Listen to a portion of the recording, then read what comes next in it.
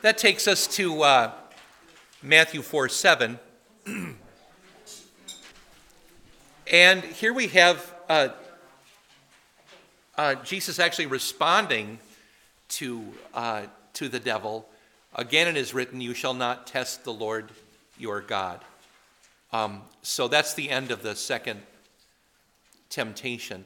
And I wanted to point out at this point that Jesus, of course, is quoting from Deuteronomy, that in Matthew and Luke, the difference between, in Mark, the temptations are not given. It just says that he was tempted.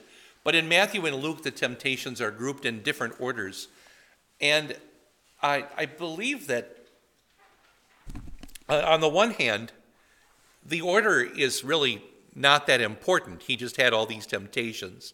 And were there more than these? I would guess that yes, he did. These are maybe the culminating temptations or the most difficult or something like, or the most typical or whatever it might be. But if you notice that Luther points out that the most difficult of these, period, is the one on the pinnacle of the temple. That's a temptation of faith. The other two are different. The temptation of bread is a temptation that comes in a sense out of a lack or out of a failure. And the other one, the last one, is another matter as well of who will you, it's a temptation of power and so forth. But the middle one is the most difficult. If you accept that, then in Matthew, the climax is in the center, which is an Eastern way of thinking. That's the way that the Old Testament, for example, is set up, where the climax of most of the Old Testament books is at the center of the book. Whereas a Western thinker, such as Luke the physician, would put the climax where we look for the climax, say in a novel or something, which is toward the end or at the very end. So Luke has the pinnacle temptation third, whereas Matthew has it second. I don't know if that's significant or not, but we'll just continue with the temptations. But I thought that I would just maybe point that out. So the devil takes him to a very high mountain and showed him all the kingdoms of the world and their glory. What mountain was this? I have no idea. But I am curious, were you ever taught, or did you, because we have a room here full of basically retired teachers, did any of you ever teach that this was a particular mountain? Or any of you have a suspicion? Anybody know what the highest mountain is in the land of Canaan? It has snow year-round. And it's Mount Hermon, or Mount Hermon, way, way up north. I don't think necessarily that was this mountain, but that was a mountain. It's a very high mountain. Mount Carmel would certainly be a very high mountain over on the coastline. Mount Carmel is the only interesting coastal point on the entire boring coast of Palestine. Otherwise, it's just sort of a slash. It's a straight line. But other interesting mountains in the area are, for example, the mountain where Moses died, Mount Nebo. That's just across the Jordan and in the area of where we are and so forth. Mount Hor is not very far away, where Aaron died and near where Miriam died. So you have those mountains. It doesn't really matter, does it? A very high mountain is a very high mountain. And the devil, disguised in whatever way he was disguised, shows Jesus this scene of all the kingdoms of the world and their glory, however you want to take that. The devil, of course, is capable of false miracles. We covered this yesterday in catechism class, in which none of you were at, I noticed. We were going through the doctrine of the end times, and our catechism workbook just has 1 or 2 pages on this, and it covers the few things the Bible does teach, and then many things that other denominations teach that are incorrect. And I have a different thought about that with our confirmation age students. So I spent almost no time on the incorrect things. And I spent more time on the things that we know of. And I gave them the passages. We read the passages. And then I just included a list at the end of the things that they might come across that are incorrect. But I found that the more time you spent on a false doctrine, the more people remember it and think that maybe it's right. So that's especially with young children, that's a dangerous thing, or confirmation age students. So I would rather teach what the truth is than focus on the false doctrines. That's just my take on teaching them. But one thing we know about the devil and his servant, the Antichrist, is that Scripture tells us that they are capable of performing false miracles. So this would be an example of one of those. So, all the kingdoms of the world, is this of all time or of that time? Anybody have an opinion? I think it's more likely that it's of that time than of all time. So here's Rome, here's Greece, here's Persia, here's Idumea, here are the Egyptians and the Cushites and so forth, and also mentioned in Scripture are the Chinese.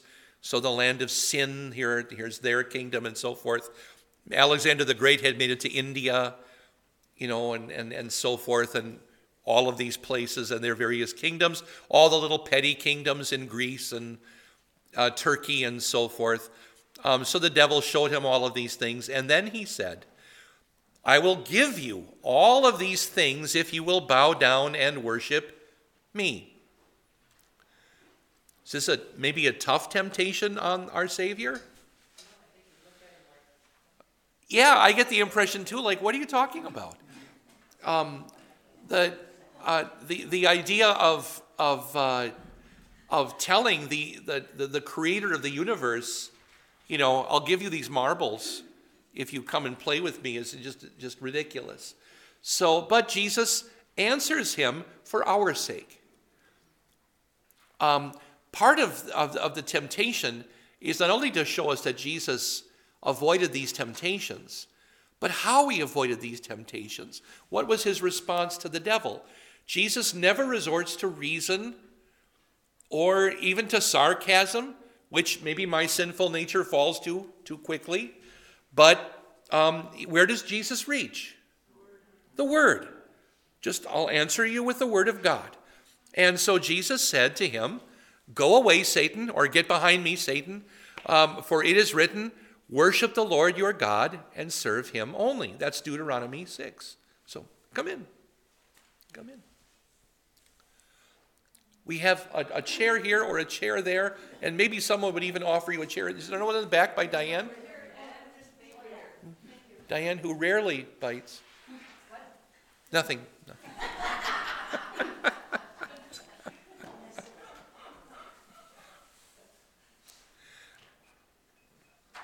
But Jesus immediately goes back into Deuteronomy. How many of us would handily have passages from Deuteronomy to fire back at the devil? And Jesus does. And yet, Deuteronomy, a wonderful text of Scripture. Can anybody give me the outline or the summary of Deuteronomy in a sentence? What is Deuteronomy?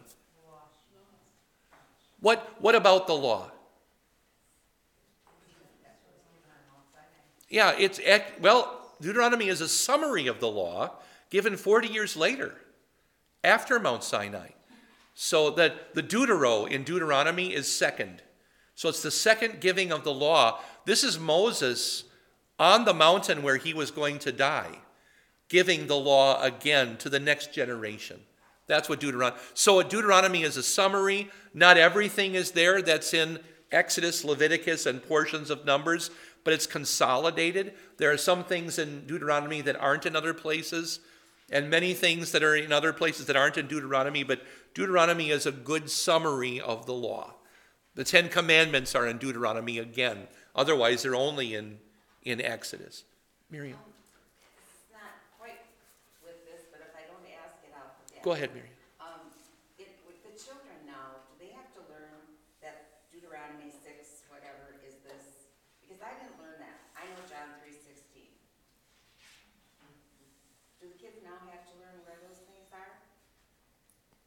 You mean chapter and verse and passage? Mark 6:20.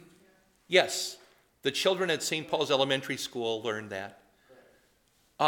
We teach less of it with our public school kids. Our public school kids that we have for a little less time, not that much less, but a little less, but we only get them for catechism by and large, and so I want them to know the doctrines. And I've spoken with our Wednesday school teachers because we have some of those kids for a couple years before confirmation, but they're there to learn really Sunday school stories. And so the idea of when do we teach them, a whole list of passages is a little bit trickier.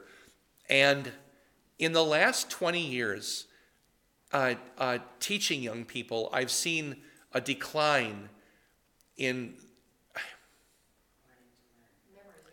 memorization. That's a kind way of putting it. The kids are able to learn the catechism still. I don't have a problem with the kids learning the catechism. When they freeze up in their examination, I allow them to say it in their own words if they need to. And usually when I say that, they will fall back to Luther because they would rather scramble and find Luther's "what does this mean" than try to put it in their own words. But when their examination happens, which by the way is in 3 weeks, that's when examination is this year. It's the week after Easter, I'm sorry. So it's 4 weeks. But we examine privately in this room mostly, and it's one-on-one with pastor and student and the student's family. 20 minutes per kid, or 25 minutes. And typically mom or grandma is the one who chooses which commandment. Because I'll say pick a number between 1 and 10.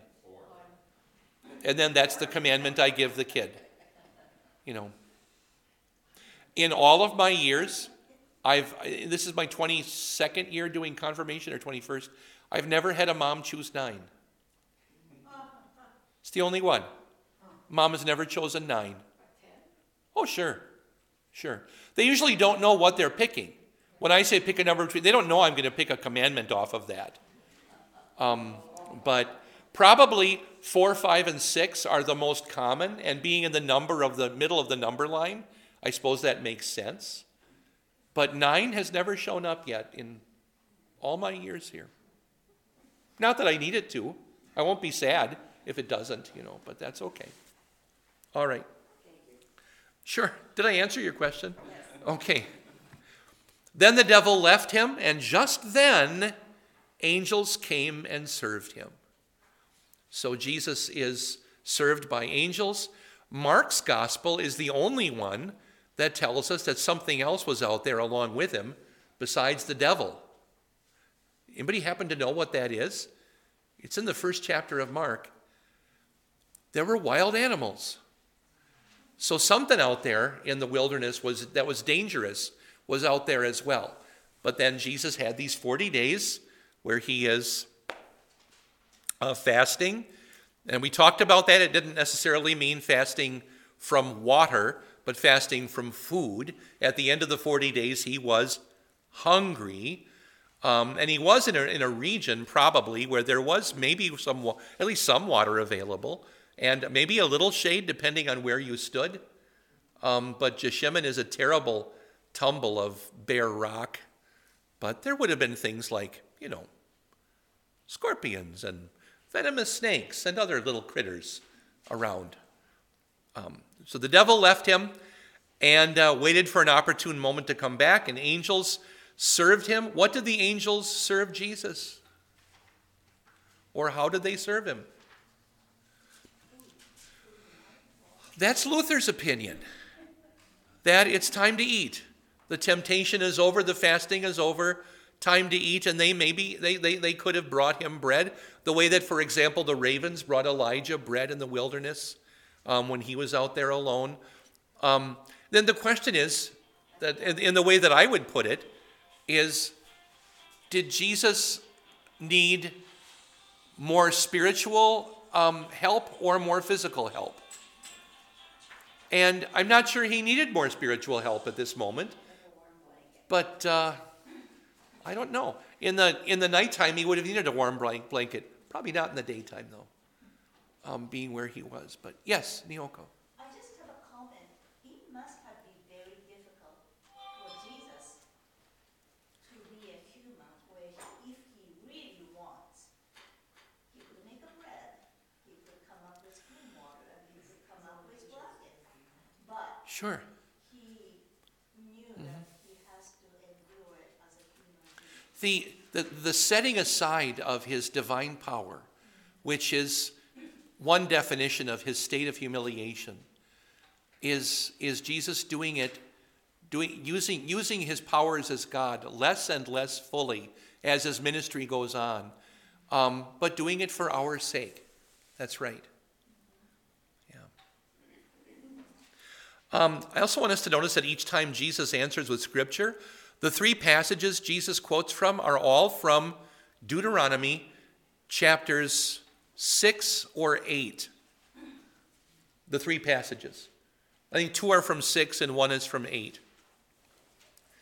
And I don't know that this is valuable or not, but I decided to try this out.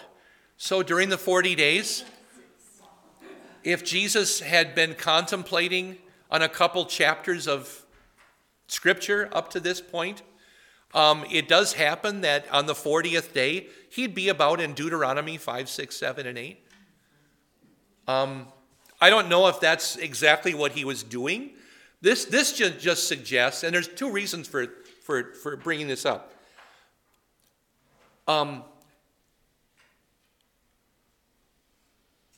If I take it this way, and I'm not sure that you need to necessarily, that on the 40th day he happens to be in these verses, and using his divine nature, he would know the text.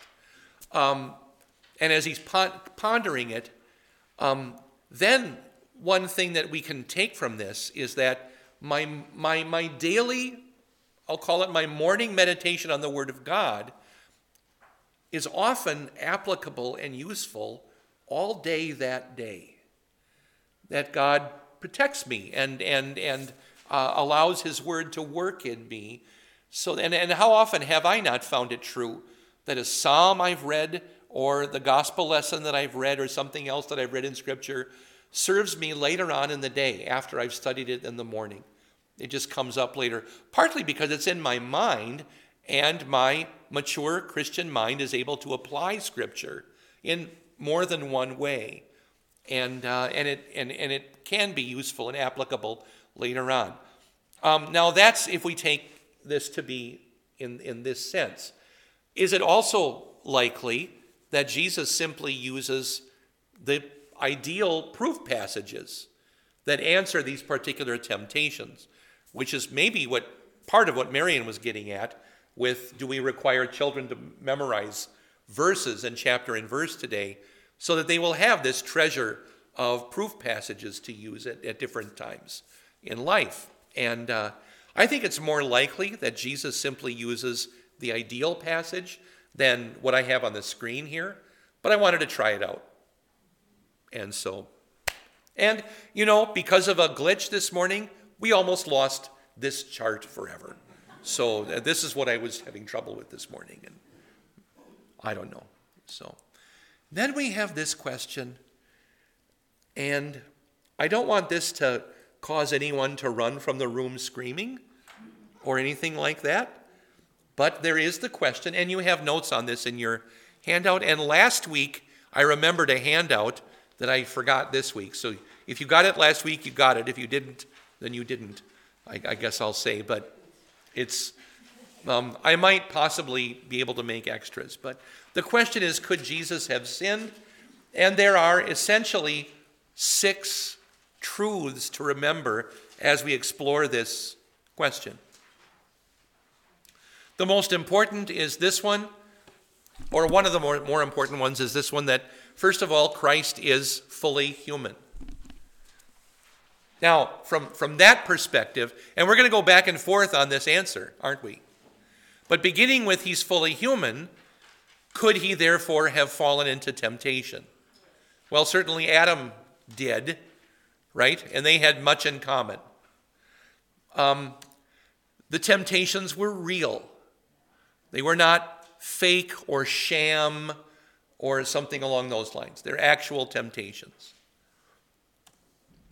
Number 3, these are bulleted on the second page of your handout. Number 3, his humanity was like that of fallen man in this sense. He could be hungry. This is part of setting his powers as God aside. He could become thirsty. He could become tired. He did suffer and so forth. So in his humanity, he is subject to these things. On the other side of things, Jesus is true God. And now there's going to be growing in a mind, is there a paradox here? But I assure you that there isn't. But one thing we must remember is that while Jesus is truly God, his humanity is also completely and entirely there at the same time. When Jesus was incarnate in the womb of the Virgin Mary, he has the nature of both true God and true man. And that nature was born, and that dual nature, if you will, being both fully God and fully human at the same time, is what Christ is in the temptation, on the cross, in the resurrection, and today in his ascended self, and will continue to be in heaven. That's what we will see, is Jesus fully God and fully human at the same time. He remains this. So he took it in himself. And many of the oldest heresies in the Christian church faltered on this point. Who is Christ? Is he part God and part human? Did part of him leave him in the crucifixion? Did part of him get set aside in the resurrection, for example, and so forth? Diane. I think this just proves that he had his dual nature was always at battle. He was human and he was man, but he was always aware of both sides of everything. He couldn't sin, but he was aware. I mean, it's like the devil was trying to tempt him. Right. So he knew that was possible. But he Who is? he knew he wasn't good at it. Well, the original question was, is it possible? The devil thought it was. But it wasn't because he was God. Well, let's get through the other 2 points. And don't get ahead of the class, or I will send you outside again. So, that's right. So, Jesus is holy and he is immutable. That's a carefully chosen doctrinal word, I'll just say, but it means unchangeable. I, the Lord your God, do not change. That's one of the proof passages for the immutability of God. This is not immutable in the sense of a trombone mute or something like that. Do you all know what a trombone mute is? A trombone mute? All the grown-ups in Charlie Brown are based on the use of a trombone mute, right? Okay, yeah. I'm sorry I brought it up. It has nothing to do with any of our subject here. I should not have even mentioned it. I apologize. But I do want to say one more thing about that. And that is the trombone mute used in Charlie Brown is a bell mute, not a straight mute. So it's like taking your hat off and putting it in front of the trombone rather than sticking it inside. That's a straight mute. The grown-ups in Charlie Brown are a bell mute. That's how you get the wah, wah, wah, wah. It wouldn't be possible with a straight mute. Are we done here? Okay. I'm very sorry. What's done is done. Let's just move on. So God as God cannot be tempted, James 1:13. Christ is God. Christ could not have been tempted. That's where we land here. But then we have this question, is there a paradox? Well, Christ's human nature never existed as a separate person, but from the very beginning constitutes one person with the Son of God. From the conception, here we have God and man. This is Christ already there. So the man, Jesus, never existed apart from God, the Son of God. Is that clear? Okay. For Jesus to sin would have meant either that God sinned or the personal union, that is the two natures of Christ, was broken in some way. And the Christology that we are taught in the Bible, that is the complete doctrine of Christ, allows for neither of those possibilities. It is not possible that God could sin or that the union of God and man in the Son of God, in Jesus Christ, could be broken. Neither are possible. That gives us the assurance that God's promise of our salvation was never in doubt.